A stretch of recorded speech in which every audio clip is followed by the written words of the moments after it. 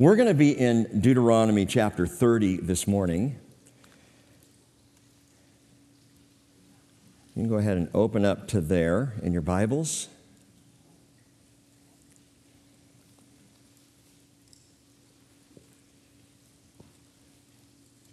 Deuteronomy chapter 30.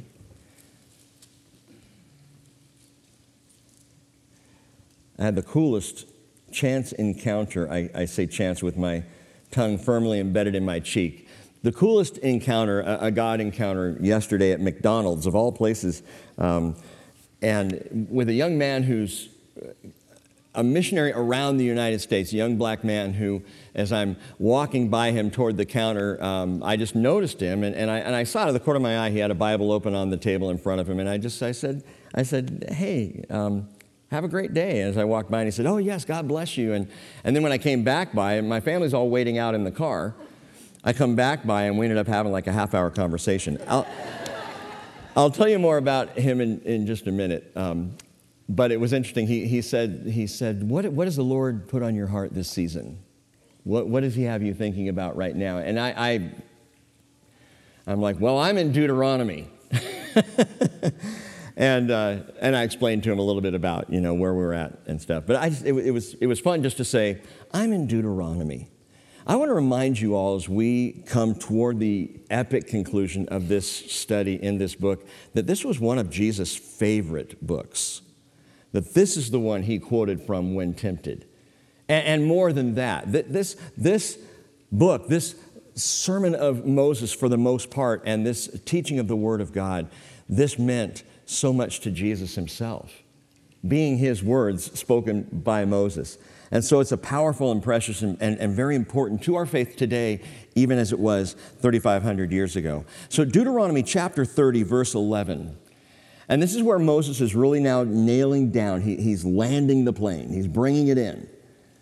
This is where it all is coming to a head for him. And he says, for this commandment which I command you today is not too difficult for you, nor is it out of reach. It is not in heaven that you should say, well, we'll go up to heaven for us, to get it for us, and make us hear it that we may observe it. Nor is it beyond the sea that you should say, well, who will cross the sea for us, to get it for us and make us hear it, that we may observe it.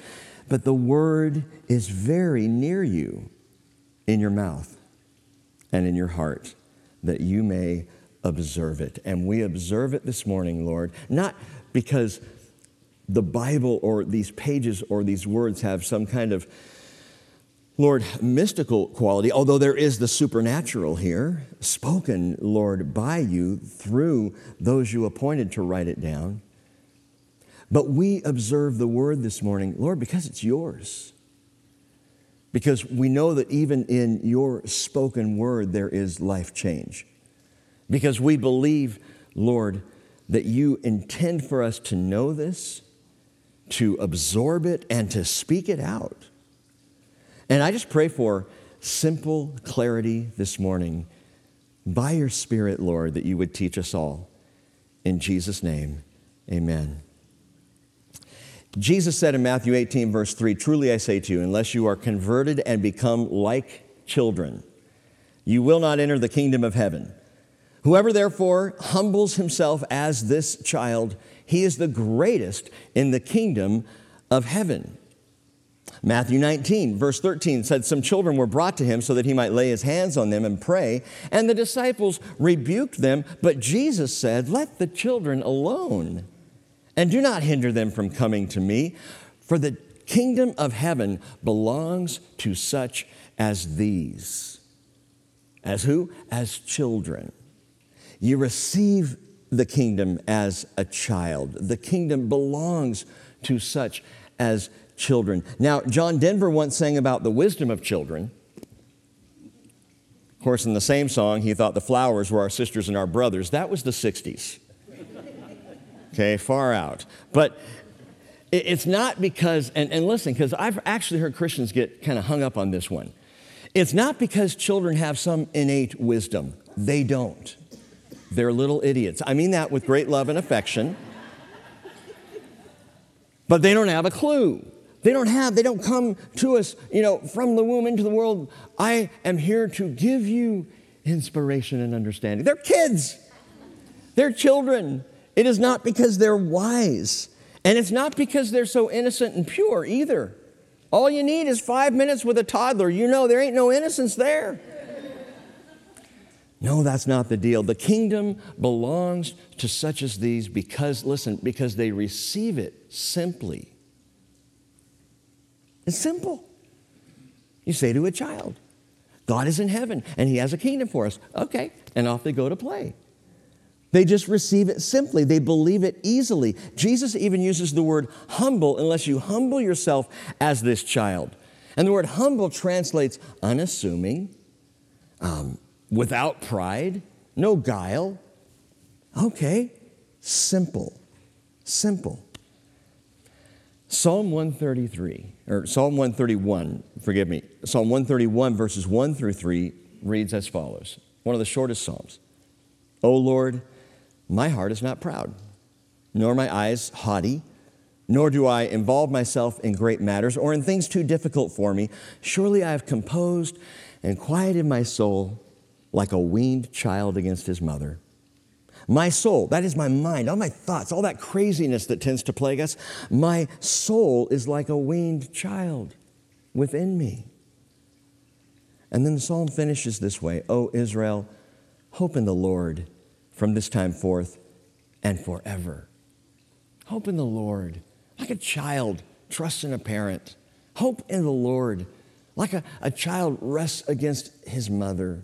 Hope in the Lord, Israel. Israel's closing its borders again. Just announced this, going to close in a couple of days here, and they're closing their borders for 2 weeks because of the big O, Omicron. Oh, Israel, hope in the Lord. Now, I'm not saying, they got to do what they got to do, politically, for the country, protection-wise, whatever. But when Israel once again hopes in the Lord, all Israel will be saved. I'm going to say that again. When Israel hopes in the Lord, all Israel will be saved. The point is to receive as a child. Stop hoping in yourself. Knock off the foolish pride. Stop overthinking it. Now, some come along and they would actually have you believe that the Word of God is so mysteriously metaphorical, that it's so secretly symbolic, that you actually have to have a Bible expert to teach it to you, and that's not true. This whole church fellowship could go away, and you would have the same access to Jesus you have right now. The same ability to understand, the same opportunity to know Him and to hear from Him and to be engaged in His Word. It's not some huge mysterious thing. Think about the first advent of Jesus, which we're about to celebrate here over the next month. Jesus in His first coming, He didn't come as a king. He didn't come as a scholar. He didn't come as a warrior or a conquering hero. He came as a child. Simple, quiet, unassuming. Isaiah 7:14, the prophet told us he would. The Lord Himself will give you a sign. Behold, a virgin will be with child and bear a son, and she will call His name Emmanuel, which Matthew later tells us means God with us. Isaiah chapter 9, verse 6, the prophet said, for a child will be born to us. Now, if you were sitting in the Old Testament days in the Hebrew Scriptures, reading and poring over these things, some of these things would, yes, seem mysterious, would seem beyond comprehension, a little shadowy. Now, in our day, set aside romantic notions of the little town of Bethlehem. I've been to Bethlehem. Ain't nothing romantic about it. It's called one of the top 10 most disappointing tourist spots in the world. Because people go there going, oh, little town of bleh. It's not what you think.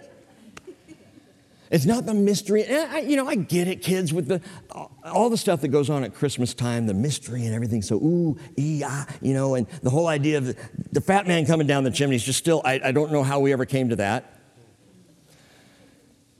But with all this, think about the most compelling thing, or at least one of the most compelling things about Christmas and the first advent of Jesus is the simplicity of Jesus born in humble Bethlehem. We miss the point of the story when we try to embellish it more than it is. Luke chapter 2, verse 7, she gave birth to her firstborn son and wrapped him in cloth and laid him in a manger because there's no room for them in the inn. Luke chapter 2, verse 12, this will be a sign for you. The angels sang or said as the shepherds looked up in awe, this will be a sign for you. Okay, wait for it. Here comes the awesome sign. You'll find a baby wrapped in cloth and lying in a manger. Simple. Luke 2:16 says they came in a hurry, found their way to Mary and Joseph and the baby as he lay in a manger. See, the mystery was in the prophecy, but the fulfillment, which you and I know today, is filled with its humble simplicity. Simplicity. Deuteronomy 29, verse 29, Moses, just prior to this passage we're looking at this morning, said, the secret things belong to the Lord our God, but the things revealed belong to us and to our sons forever, that we may observe all the words of the law. Now, the secret things, those are God's. The mysterious, the unknown. What Woods calls the unfathomable wisdom of God's creation and plan and election and grace as this relates to Israel's future in particular. These are God's concern. These are the things He knows. Rick, how can you say all Israel will be saved? How does that work? I don't fully know. I just know they will through faith in Jesus. That's the simple answer. The more complex, detailed, how's God going to make that all work out? That's His to know. He understands that, the hidden things. But that which is spoke by God, written down, expressed in Jesus Christ, the things revealed, as Moses said, these belong to us. These are for us. The things revealed are ours. Psalm 25:14, the secret of the Lord is for those who fear Him, and He will make them know His covenant. Proverbs 25, verse 2, it is the glory of God to conceal a matter, but the glory of kings is to search out a matter. All that to say that the things that are revealed to us, that are revealed for us, that are given to us, are not nearly as difficult as we make them. All it takes is faith. Just faith. Verse 11 of Deuteronomy 30, Moses in his preaching says, this commandment which I command you today is not too difficult for you, nor is it out of reach. Not too difficult, literally not too wondrous. And nor out of reach. That means it's not distant. It's not remote. It's not beyond your grasp. It's not beyond you vertically, as in the heavens, or horizontally, as in across the seas. No, he says in verse 12, it is not in heaven that you should say, who will go up to heaven for us to get it for us and make us hear it that we may observe it. He says, nor is it beyond the sea that you should say, who will cross the sea for us to get it for us and make us hear it that we may observe it. Don't complicate it. Again, a simple message right now, and it's a simple message this morning, don't complicate it. You don't need a map to the stars. It's not rocket science. And you don't need a chart of the oceans. It's not nautical cartology. We don't need some cryptic seer to come with a vague message, to bring us a strange book of inexplicable sayings and furtive messages that only He really understands. I think I've shared this with you before back in the early days of our fellowship. I think it was within the first year or so. A guy came out of nowhere, he and his wife, driving in an RV, and he was kind of a self-proclaimed prophet. And he had a message. And oddly enough, the message involved the bridge, and it involved me and Les as part of this message. So we met with him one night to hear what it was that he was saying, and he was angling to come in, really, as you listen to the message, he was angling to come in and just take over this fellowship. It was bizarre because he began to describe it and explain it and speak it out, and 2 hours he was just describing these intricacies of this vision that he had that involved also, I'm not even going to repeat the things that I remember of it. It was just too weird. But it got more and more and more complex. The longer he spoke, the more complex and every little nuance and aspect of this thing as he was describing it. And I'm like sitting there thinking, this guy is a great storyteller. But he's speaking things that are unverifiable. He's talking about things that they're just not, he's not even leaning on or referring to Scripture at all. I wasn't hearing Jesus' name mentioned a single time. And as he went on and on and on and on, I started realizing this guy's a charlatan. This is the false prophet about whom, or a false prophet about whom Jesus spoke. I don't know what ultimately happened to him, but after that evening, we just said, we're not taken. We're not buyers here. You know, and he and his wife, they ended up disappearing, going off somewhere else. I don't know. I've never heard another word about them. We don't need Confucius to say it or Buddha to sit on it. You know, we don't need Muhammad to ride off to a far away place and then go retrieve it for us, or Lao Tzu to give me the Tao of Pooh. We don't need these things. Our world chases these things. I don't need Joseph Smith to read it off a dinner plate. And I don't need Deepak Chopra for spiritual success, or the Dalai Lama to bring me peace, or Eckhart Tolle. I just think that's a great name. Eckhart. Bless you. Eckhart Tolle, I don't need to awaken my spirit. All these who come with this mystical message. I need God's word. I need the truth. My heart, my soul desires, hungers for the truth. The Apostle Paul one time wrote about someone that he knew. Okay, it was him. But this person was caught up to the third heaven and heard inexpressible words which a man is not permitted to speak. 2 Corinthians chapter 12. And you read that much of what Paul begins to describe and you go, whoa, ooh, check this out. Here comes the mystical.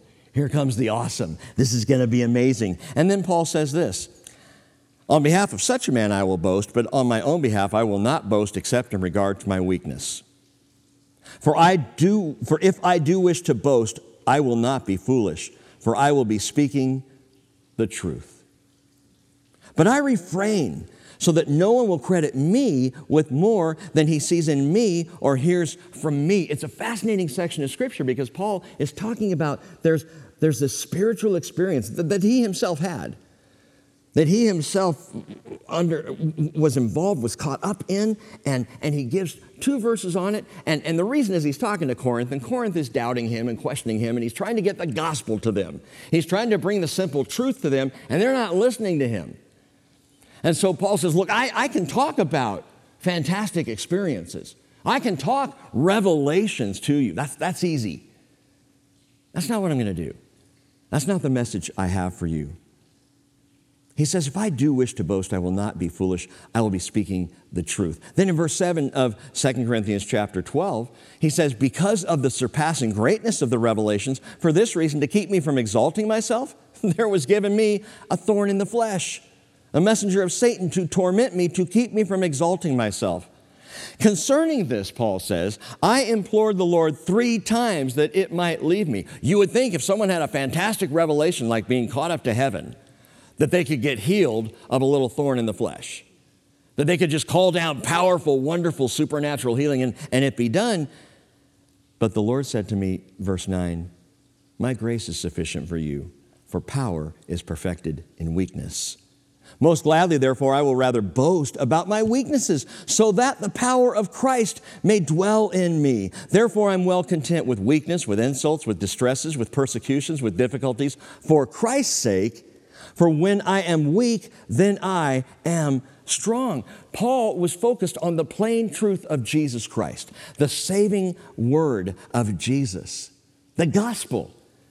Paul said, I can talk about these other things, but that wouldn't save anybody. That would just impress you with me, which would then make me powerless. No, I'm going to stay weak. I'm going to stay human, and I'm going to share the truth of Jesus. That's where the power is. That's where the wonder is. And the plain truth, the simple truth remains. Jesus Christ came down, as Jake so poignantly put it at communion. Jesus came down from heaven to us. That's it. He came to us. Why? To get the word of God across to us.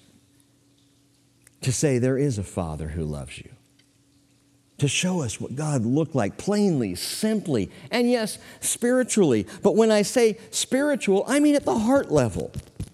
I've said many times over the years, we even take the word spiritual and make it esoteric. It's not. It's who you are. It's who you are at heart. Your spirit man, your spirit woman. It's who you really are. And that's where God wants to get. That's what Jesus wants. Your spirit, your heart. Give him your heart. The heart level. And Jesus even brought the plain truth even closer. I mean, he came in the flesh. He came to us. But as if that weren't enough, he said, the Helper, the Holy Spirit, whom the Father will send in my name, he'll teach you all things. And he will bring to your remembrance all that I said to you. Jesus says, I'm going away, but I'm sending you my Spirit to be with your spirit. Simple. I'll teach you. I'll walk with you. I'll give you confidence in terrifying times. I'll give you strength when you're weak. I will fill you up. 1 John 2:27, and I love this verse. As a Bible teacher, this one's just a classic. As for you, the anointing which you receive from him abides in you, and you have no need for anyone to teach you. Good night. Have a great day. You don't need me. I don't need anyone to teach me. I have his Spirit. At the end of the day, his anointing teaches you about all things and is true. It is not a lie. And just as it has taught you, you abide in him. Now, some might still say, I'm not sure if I follow. Okay, so Moses makes it even more simple. Verse 14, he says, but the word is very near you, in your mouth and in your heart, that you may observe it. And that's faith. The observation of his word in heart and in mouth. This is faith. Moses is coming to the conclusion of all of these things, and it's been a lot. Granted, we've spent the last three plus years in Torah. Genesis through Deuteronomy. There's a lot here, and we move through these things, and many of these things, I don't know if you've noticed this, but God has repeated again and again and again from different angles and in different ways that his people would get it, that they would understand it. But here at the end of it, Moses says, it's not hard. This is doable. The word is near you. And what it comes down to is not your observance of all these things perfectly. It comes down to your faith. The word's near you. It's in your mouth. It's in your heart that you may observe it. He doesn't say observe it so that it can get into your heart. He says it's in your heart and in your mouth to do these things. That's faith. Simple as the word in your mouth, believed in the heart. So plainly practical. Let me put it as simply as I possibly can. Speak to believe. Speak to believe. We do it all the time. We do it all the time. We speak to believe. What I speak reinforces, gives confidence to what I believe. Okay, my words confirm my faith. As we sing songs of worship, we sing these songs out, and what we're doing in part while we are giving praise and glory to God is we are confirming the faith within us. That's such the wonder and value of worship. We sing these songs and we go, yes, how great thou art. Oh, Lord, my God, when I an awesome wonder. You know, we sing Amazing Grace. We're singing our faith, and we're confirming that faith. It's already in our hearts. It's in our hearts. It's in our mouth. And what we say by our mouth confirms what's in the heart. Speak to believe. So I'm in McDonald's, and the young man that I'm talking to, his name is Koran. That threw me a little bit. We're talking for a minute, and I said, well, I'm Rick. And he said, well, I'm Koran. And I went, you are you? That's interesting. Guy's got a Greek Bible open in front of him. His name's Koran. Well, his father was Muslim, but he became a follower of Jesus.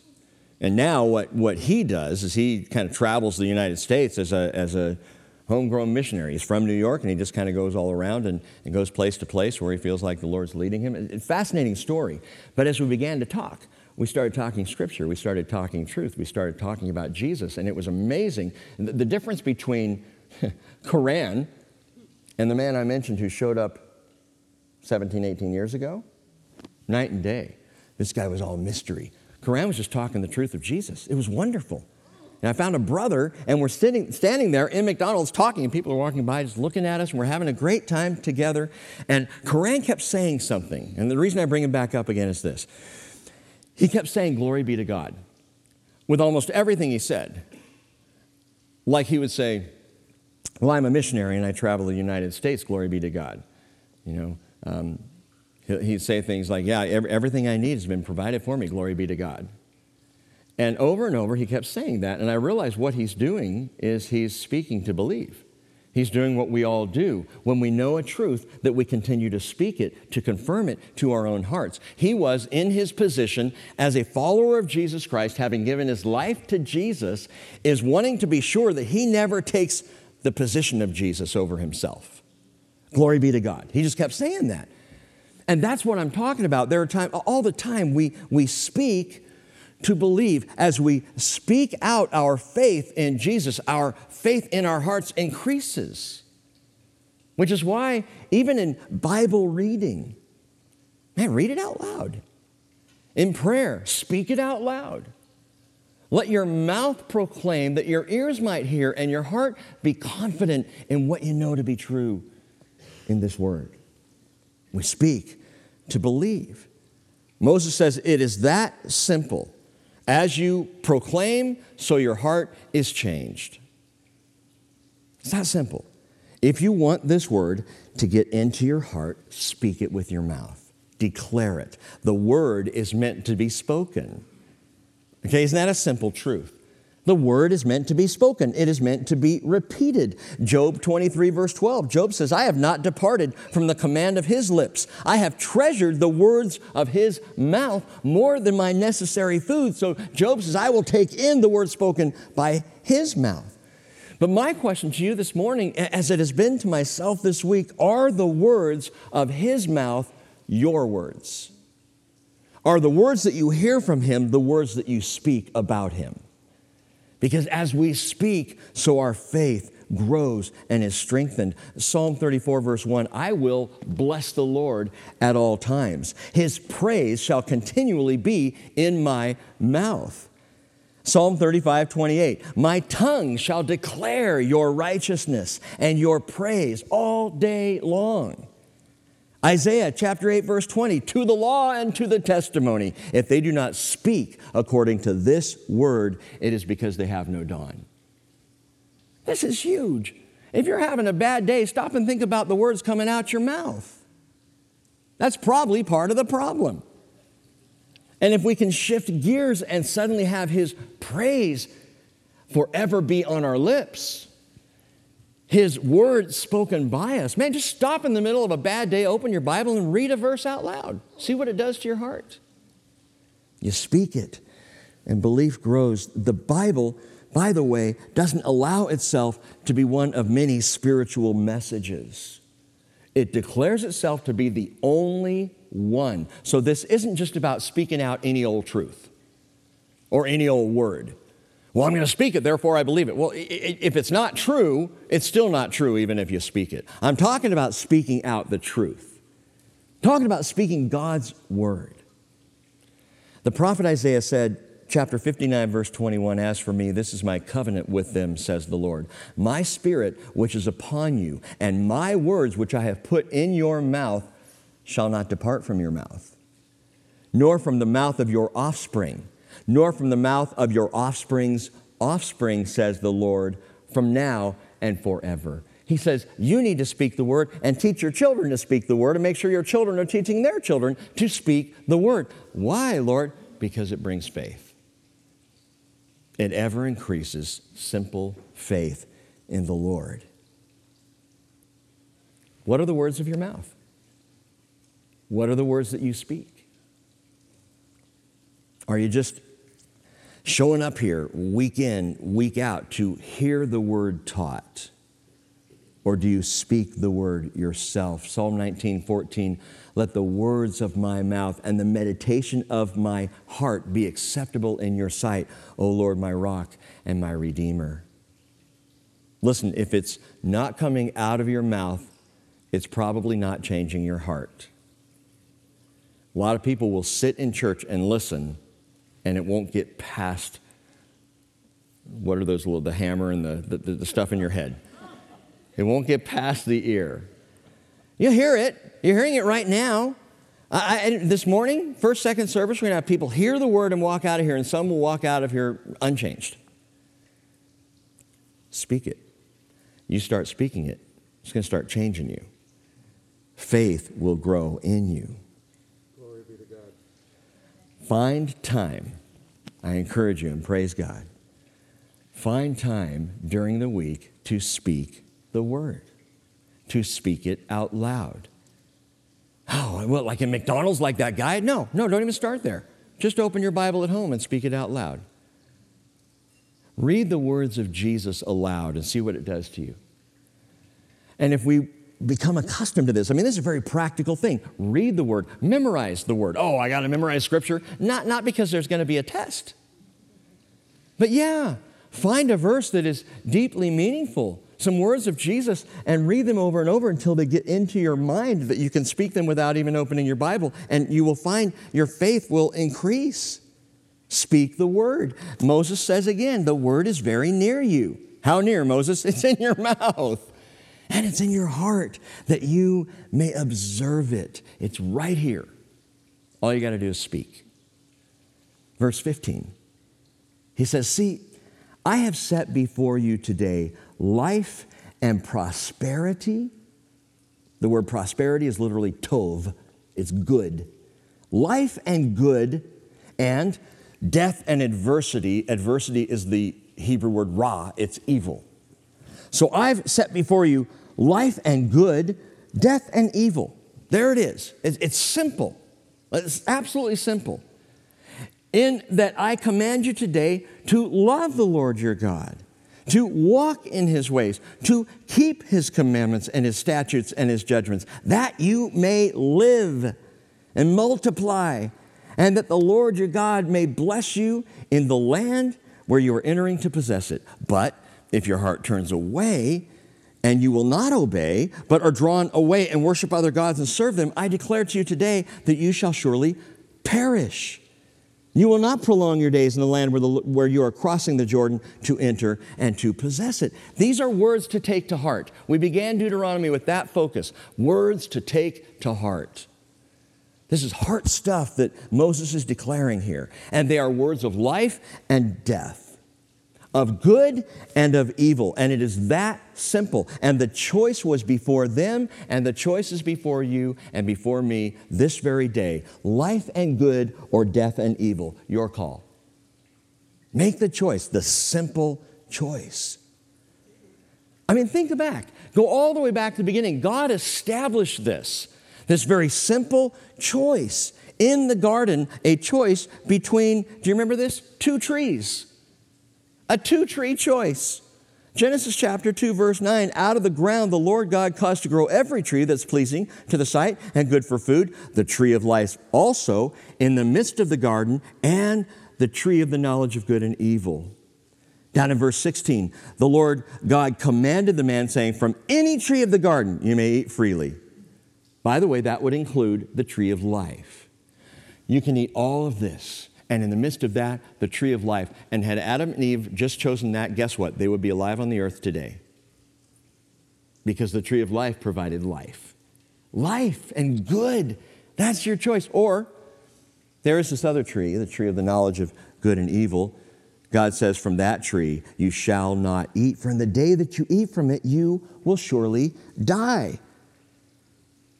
It's a choice. Words of life and death.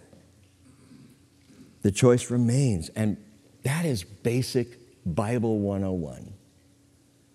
Good, evil, life, death, your call.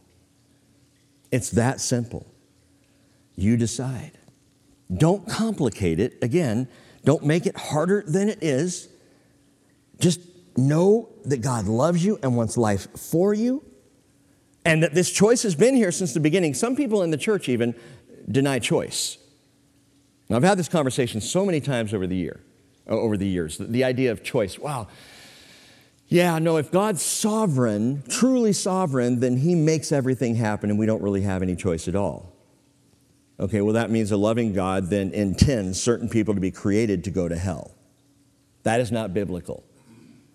And by the way, lack of choice is not biblical. Look at the two trees. God established choice by planting two trees.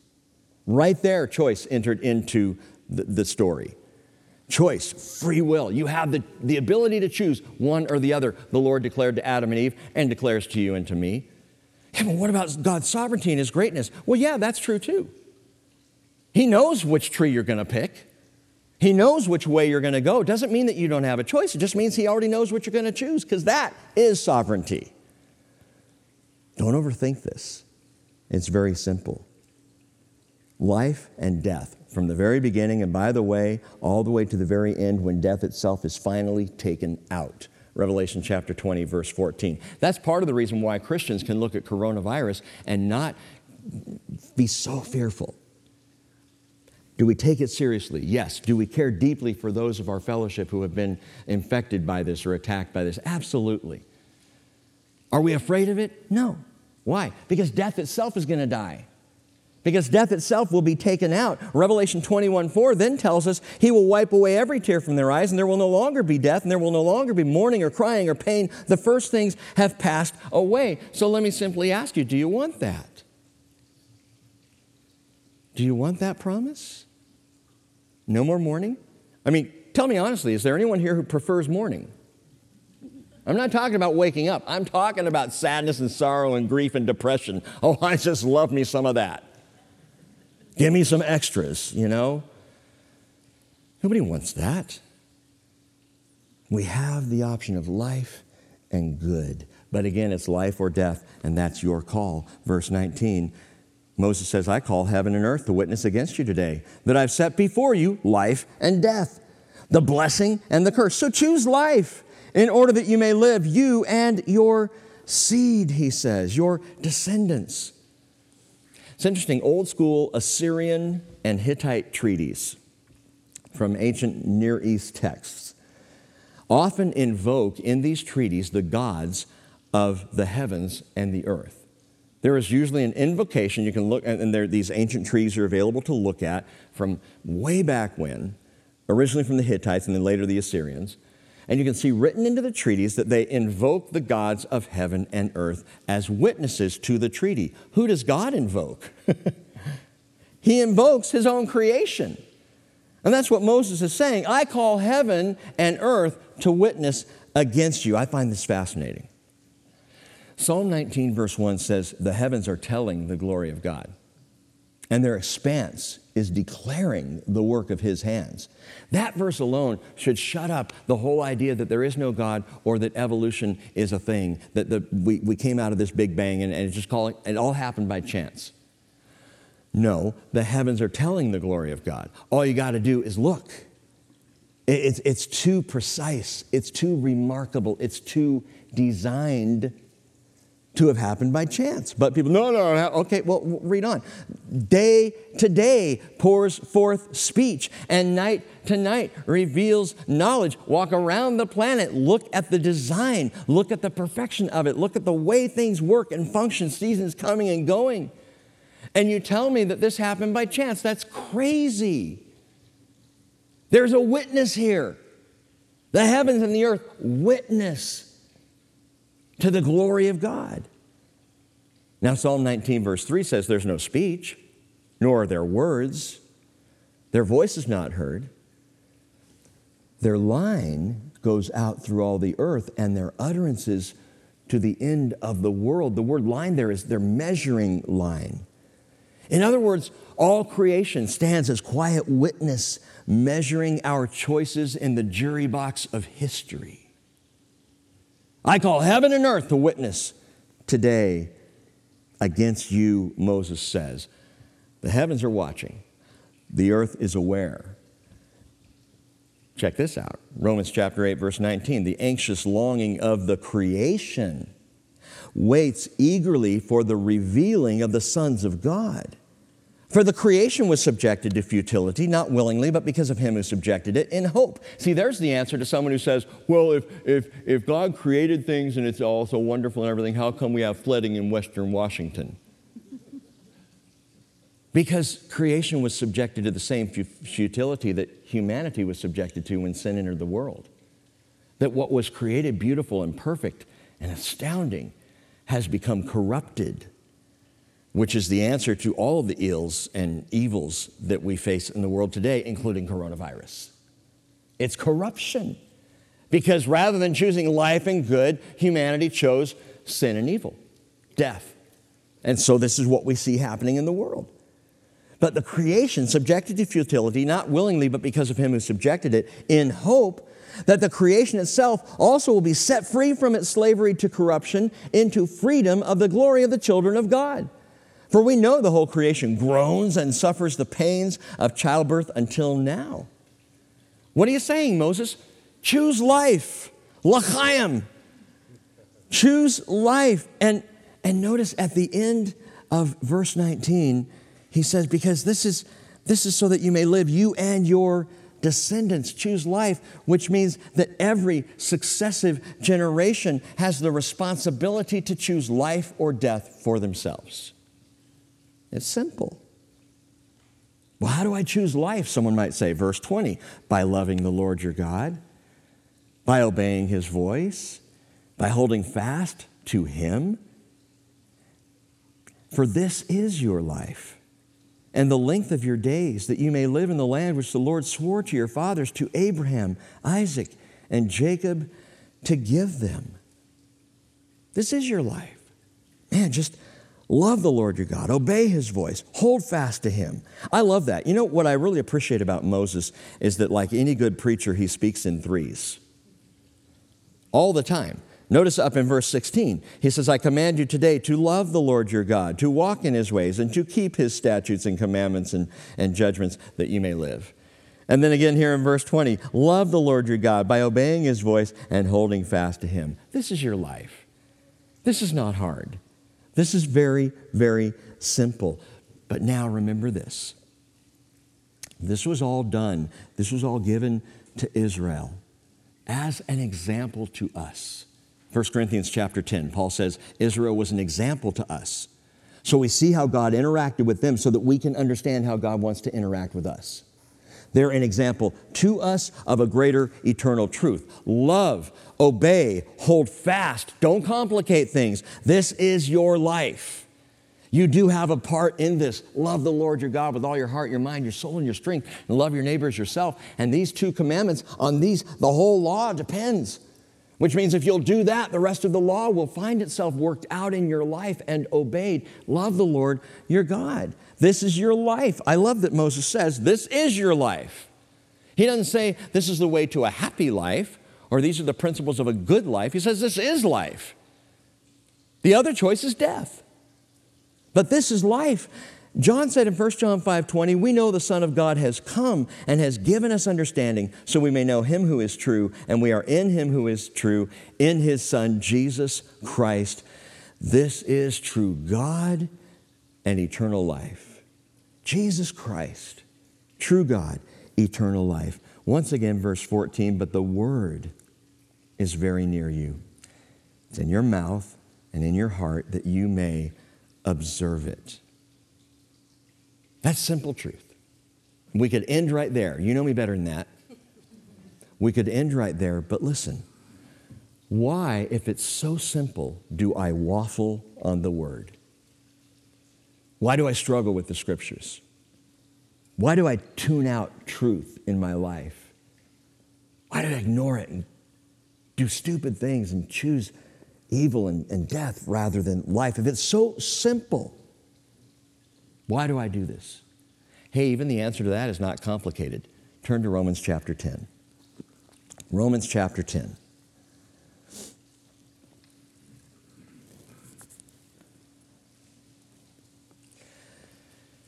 I love this. Paul, also very aware of, very knowledgeable of, very studied on Deuteronomy, Kadevarim.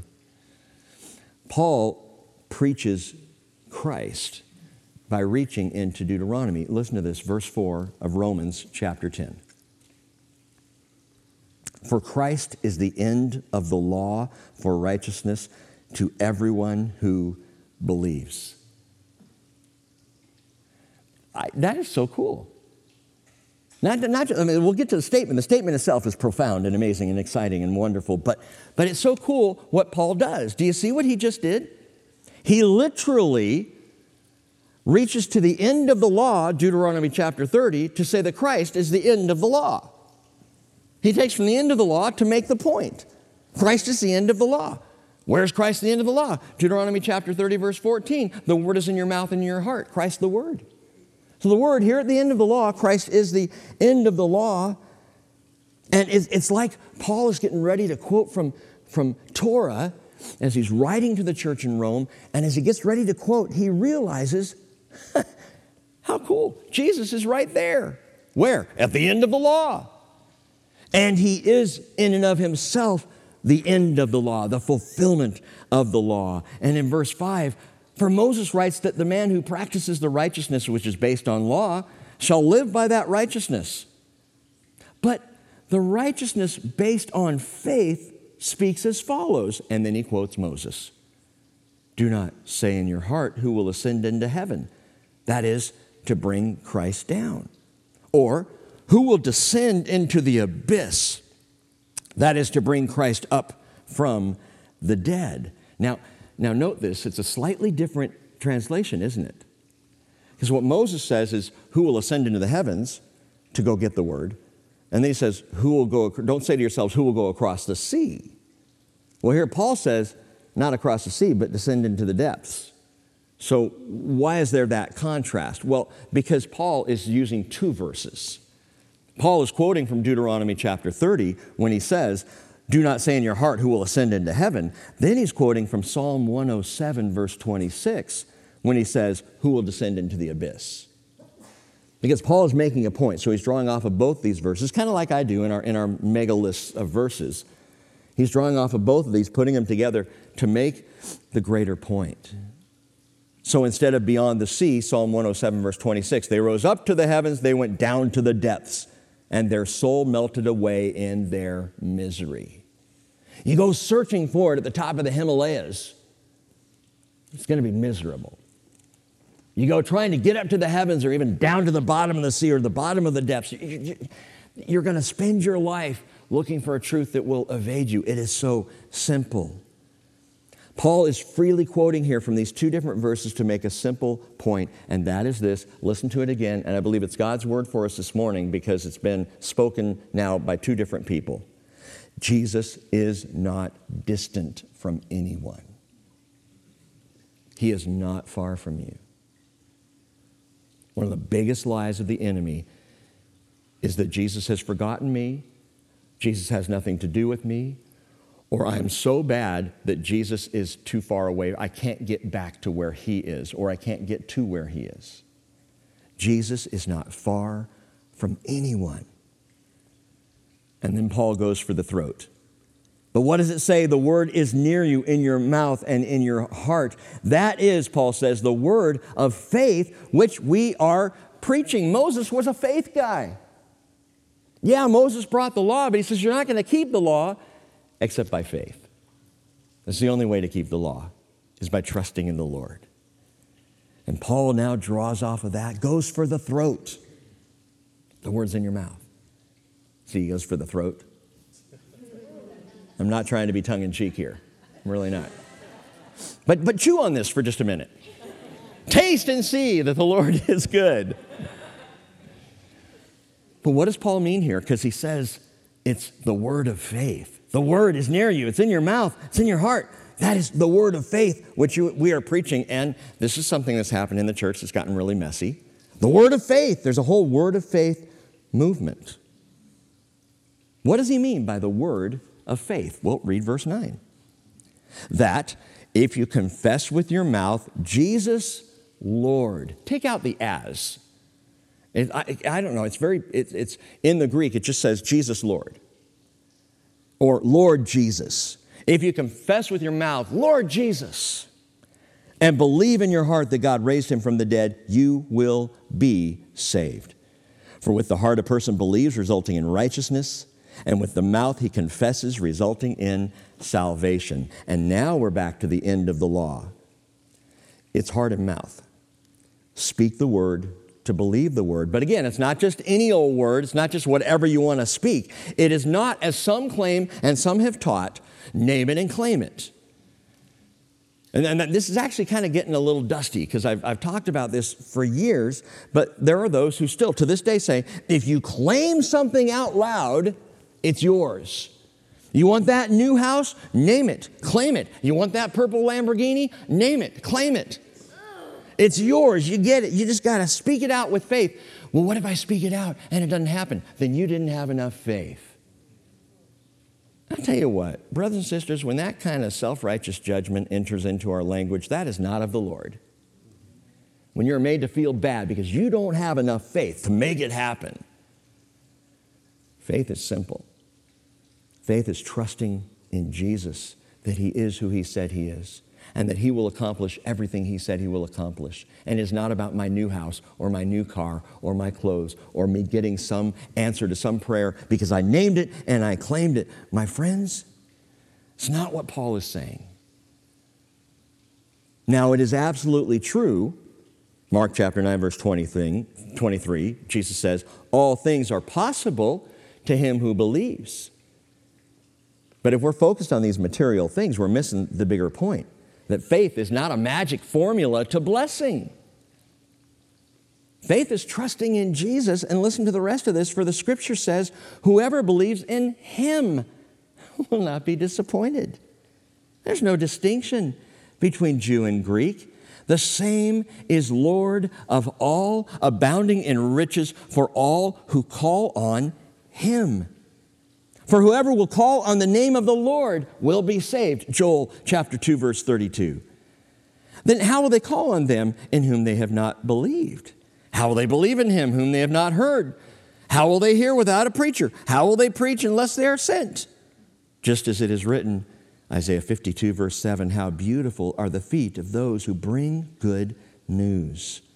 However, they, Paul says, speaking of Israel, they did not all heed the good news. They did not all choose life and good. Many would choose evil and death.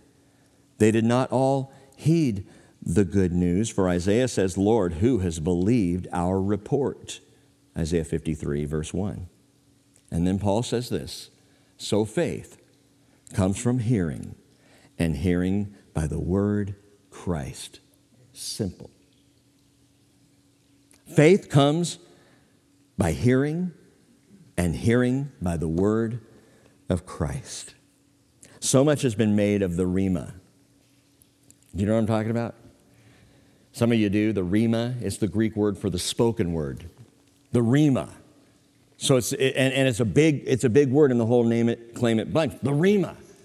Faith comes, I gotta speak of the spoken word, and that's the most important. And some actually elevate in this language, they elevate the Rhema, the spoken word, above the word of God, the written word, which is the grapho.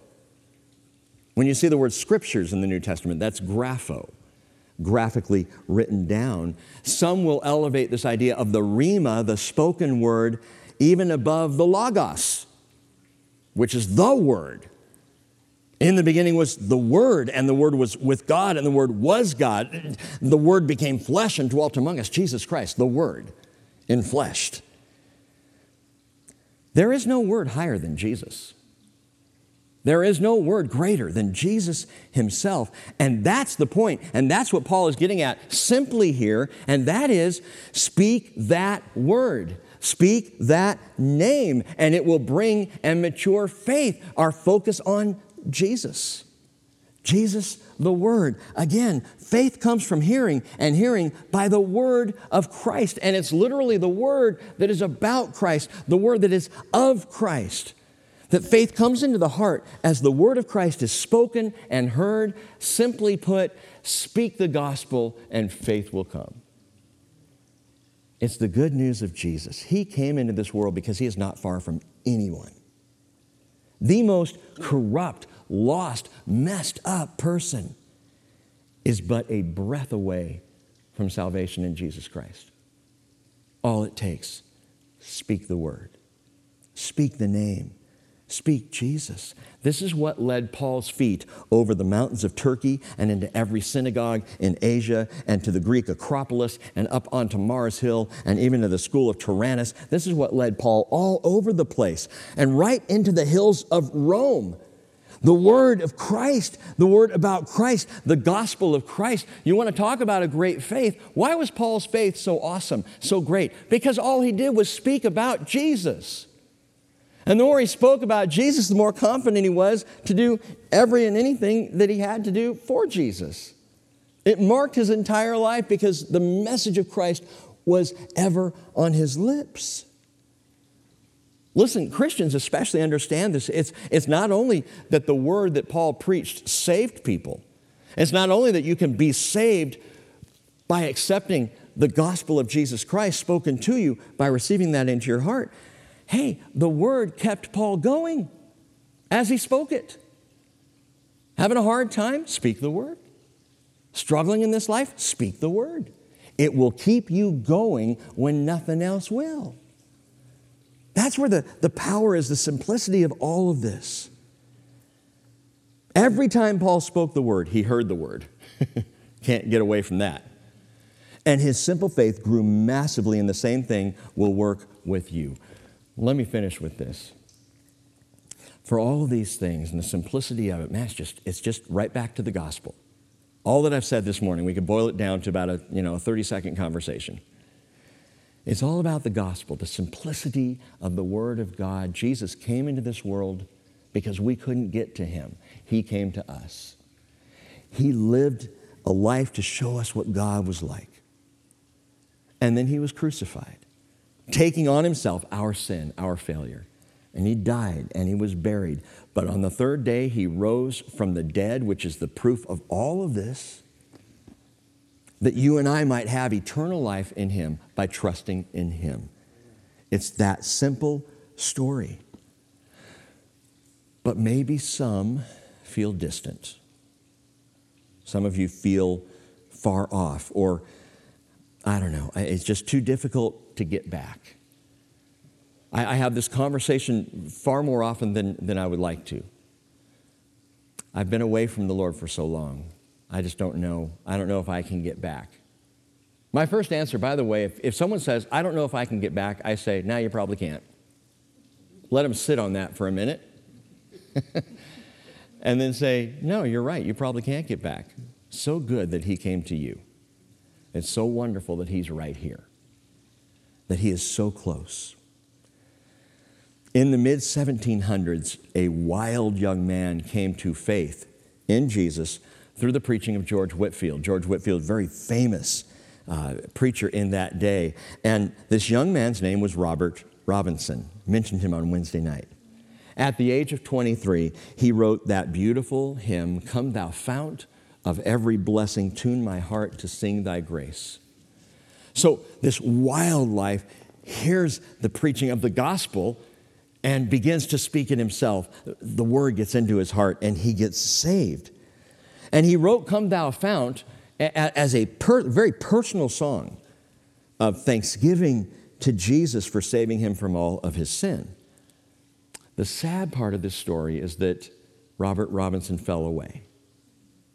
He wrote the hymn. He was actually a worship leader for a time, a pastor for a time, fell away, believing that he could not return to the Lord.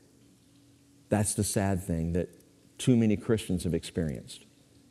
They fall away. I don't have that feeling like I had at the first. I'm not as jazzed up as I was at the first. I've got too much in my life. What I've done actually is I've chosen death and evil.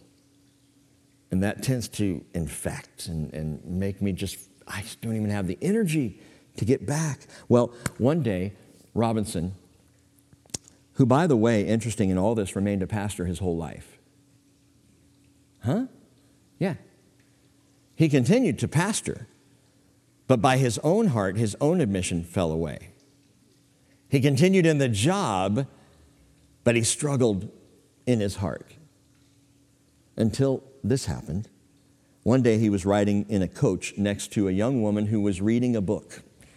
She didn't know who he was or who the other people in the stagecoach were, but she suddenly spoke to everybody in the cabin saying, oh, listen to the stanza of the song that I'm singing, that I'm reading here. Listen to this. It's beautiful. Prone to wander, Lord, I feel it. Prone to leave the God I love. Here's my heart, Lord, take and seal it. Seal it for thy courts above.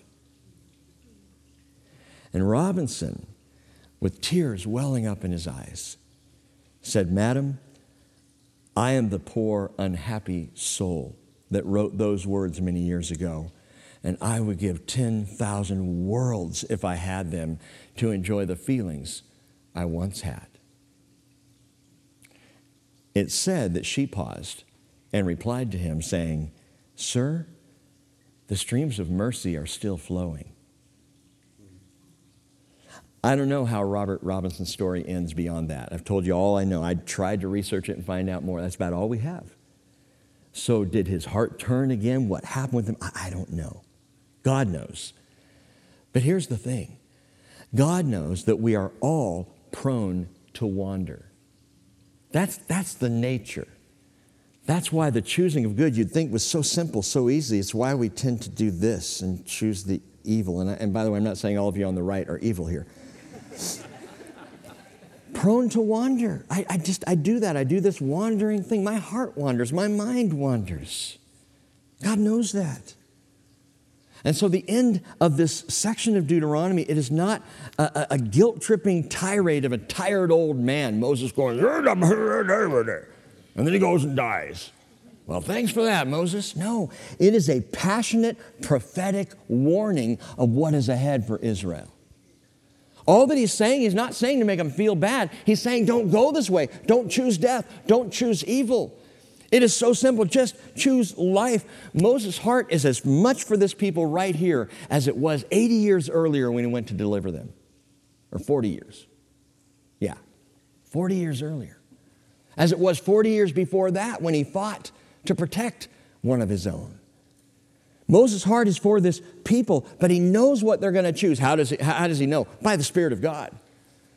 God has told Moses over and over and over. We'll see this again on Wednesday night. He told Moses, this people are going to reject me. After all that we're giving them, they are going to reject me. This is what is going to happen. I hear this woman's words in the coach flowing over all the top of this. Sir, the streams of mercy are still flowing. Wow. 2021 and the streams of mercy are still flowing. That's grace. That is the abundant grace of God. God anticipating our proneness to wander.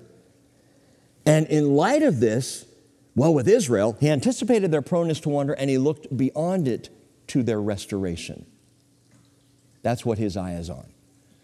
And the same is true of you and of me. He sees us in our proneness to wander, but he looks beyond that to the day of our restoration. Streams of mercy are still flowing. He has done that for us. Are you prone to wander? Have you fallen back? Listen again. The word is very near you, in your mouth and in your heart, that you may observe it. You know what that means? That means Jesus is calling you right now. This morning, he's speaking a word to you. He's calling you to himself. The word is a prayer away. That's how close Jesus is. It may seem too difficult for you. Maybe it seems out of reach. But again, it's simple. Speak the name of Jesus. For at the name of Jesus, every knee will bow, of those who are in heaven and on earth and under the earth, and every tongue will confess that Jesus Christ is Lord, to the glory of God the Father. Let's pray.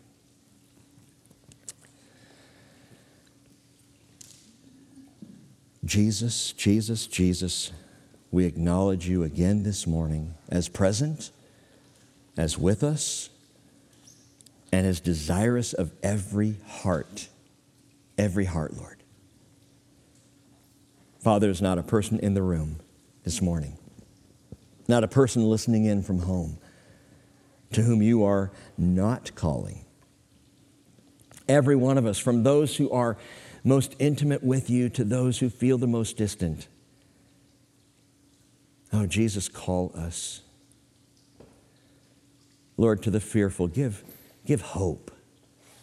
And to the weak, give your strength. Father, to the discouraged, give the encouragement of your Spirit. To the lost, we pray for salvation. To the wandering, we pray for the way home. And we ask, Jesus, that you would have your way with us, your perfect and amazing grace be poured out on us. As we so often pray, not because we deserve it, but because of who you are and because you have promised it. We are prone to wander. Lord, I feel it, prone to leave the God I love. Here's my heart, Lord. Take and seal it. Seal it for thy courts above. If you've never received Jesus as Lord and Savior this morning, I just invite you, pray this with me right now. Here's my heart, Lord. Take and seal it. I believe, Jesus Christ, that you are Lord, and I believe that you died for me, and I believe that you rose from the dead, and I'm handing you my life right now in Jesus' name. Amen.